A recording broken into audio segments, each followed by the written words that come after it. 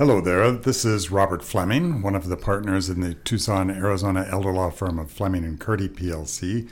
With me is Elizabeth Noble Rawlings Freeman, the other partner. We are talking about elder law issues here on this podcast called, very cleverly, I think we really did a bang-up job of naming the podcast Elder Law Issues. But I'm not elderly, Robert. I just want to make sure our listeners understand that. Neither was I. 39 years young. Neither was I when we first named the newsletters from which we take our name. But that's another story for another day. Let's talk about transient clients, Elizabeth. People who we prepare estate plan. We could do a whole session, and we probably have, about people who move here from another state and do they need to do updated Arizona documents. But let's go the reverse direction. We've done estate planning documents. I suppose we could have a whole nother conversation about guardianship and conservatorship, but let's just restrict it to a client of ours for whom we have done all the relevant documents. Maybe we've created a trust. We've certainly done powers of attorney, both healthcare and financial. We certainly have done a will. If it's a husband and wife or a married couple, we've probably done somewhat reciprocal documents. Now they're going to move to, actually this question comes from a listener who says Montana, and I don't think he knew I was born in Montana, but I like it, so let's have our clients move to Montana. Usually it's kind of the reverse, as in my own case. But hey, sometimes people move to Montana. They just love the big sky. What effect is that going to have on the estate plan that we put together for them? Well, I think the first thing, Robert, is for folks just to be reminded that if you're going to create an estate plan that is valid in the state where it was created, it's going to be a valid estate plan wherever you move.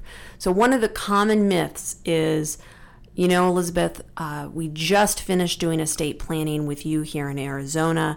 We are going to pick up and move to Timbuktu. Well, hang on. Let's not literally send them to Timbuktu, because although your observation is correct, if they go to Timbuktu or Dubai or Singapore, we have a little harder time saying it's absolutely correct. Okay, so we'll talk about Montana then. Yeah.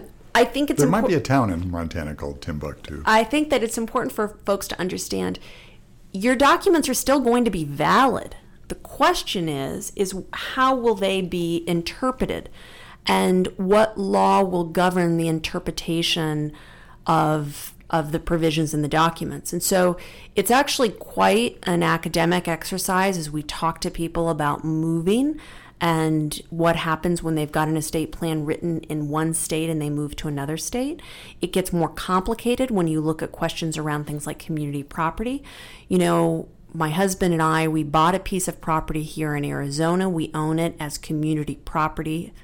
Now we're going to sell it, and now we're going to be moving to a state where it's a separate property state. It's not a community property state. Like Montana. So what does that mean for our estate plan? Well, one of the big questions is, are you still going to be owning property here in Arizona? Will there still be any ties to the state where your estate plan was created?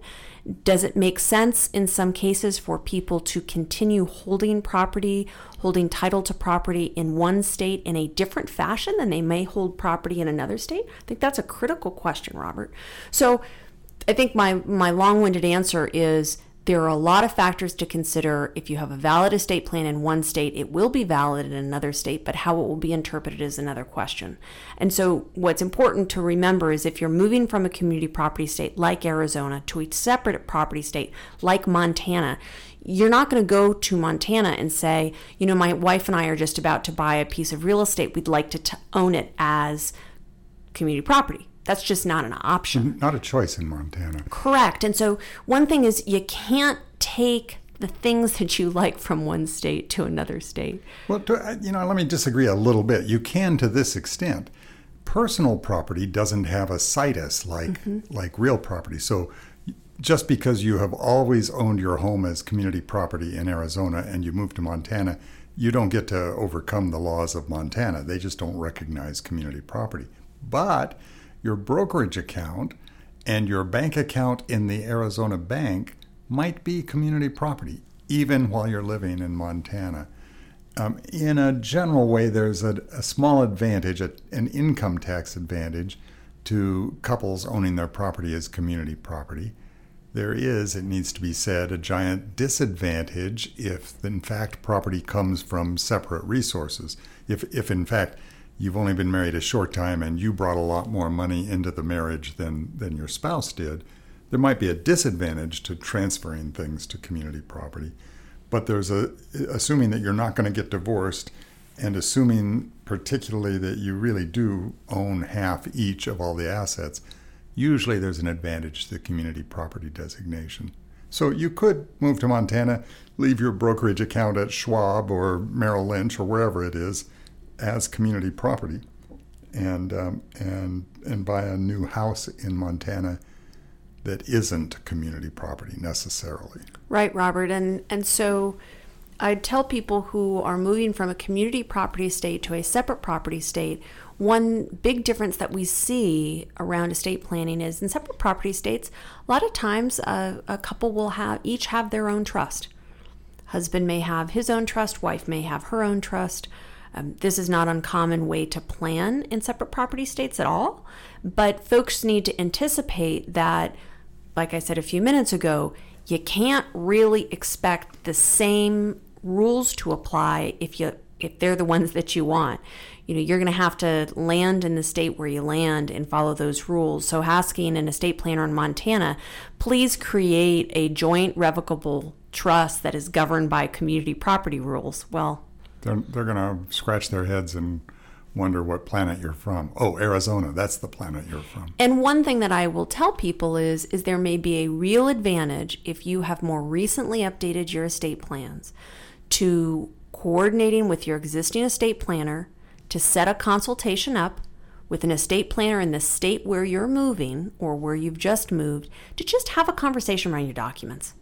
If this move is going to be a year or less and it's essentially kind of a hop, skip, and a jump, maybe what needs to be done is updated powers of attorney. Maybe going through the process of doing a whole new trust, whole new wills, maybe that's not something that has to be done right away. And so I really like it, Robert, when our clients include us in those conversations and we're able to all kind of scratch our heads and say, all right, well, we've got this joint revocable trust governed by rules of community property here in Arizona. Clients still own property in Arizona. Does it make sense to create some different kind of estate plan for them that may incorporate the Arizona plans by reference, in the sense that, maybe you've got separate property trusts in Montana and you continue to have an Arizona trust? I mean, the possibilities are endless, but it is pretty academic discussion. It does seem to me that there are two critically important things to make people understand.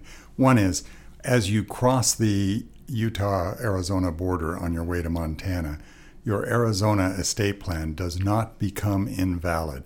I actually had clients come to me once. I said, have you done a will or trust before? And they said, oh yeah, but that was in New Jersey, so it doesn't exist anymore. Well, au contraire. Your 25-year-old New Jersey will is still your last will, even though you thought that it was invalid as soon as you got to Arizona. Same thing in reverse. When you get to Montana, you still have a valid estate plan. And the second really important principle I want to make sure people hear and understand is, no matter what else is true, you ought to talk to a lawyer in Montana when you get there. It's not the first thing you need to do. You need to get a house bought or rented, and you need to get your stuff moved. You need to get your job going. But pretty early in the process, you want to have a conversation with a lawyer there, not so much because Montana and Arizona law are so different, but because the mere fact that you have moved 1,000 miles away means your life has changed. And we want you to come back to see us even if you don't leave Arizona, if your life changes that much. If you move, change jobs, have new kids, kids grow up and move out, kids do badly or do well, your mother who you left some money to has died, all sorts of life changes mean we want you to come back to see us. Well, if one of those life changes is you've moved to Montana, we want you to go see a Montana lawyer. And then, Elizabeth, I completely agree. It'd be great to have a combined conversation with that Montana lawyer and you to just touch all the bases. Well, Robert, this is fun. And what town in Montana are you going to move to? Whitefish? Whitefish. Oh, that's not a bad choice. That's not where I'm from. It's not far from where my grandmother was from, though. And with that, I think we can wrap up. Oh, no, you know what? There is something else I want to touch on. Same person who asked us that question asked us a question about an assertion we made in an earlier podcast about your power of attorney being the most important document you can sign. And he said, but wait, if you do a living trust, your power of attorney is really kind of unimportant. And, that's correct. Except that you still do need to transfer assets into the trust, and you still do need to have somebody sign tax returns. But if you have created a living trust, then I'm going to kind of shift and say your healthcare power of attorney may be the most important document in your estate planning collection. And I'm going to disagree. Okay. I'm sticking with my original comment. I think your durable financial power of attorney, I think if you said to me, Elizabeth, you have one estate planning document that you can create right now. Well, I agree with you. But if you've already done a trust, that changes the mix a little bit. Yeah, let's arm wrestle, Robert. Yeah, okay. So this is pinhead angel dancing that we're doing now. And that's a good place to end. So I'm Robert Fleming. I've been arguing with Elizabeth Noble Rawlings Freeman, as we so often do here on Elder Law Issues, the weekly podcast of Fleming and Curdy PLC, a Tucson, Arizona elder law firm. And please join us for our next discussion /argument/love fest.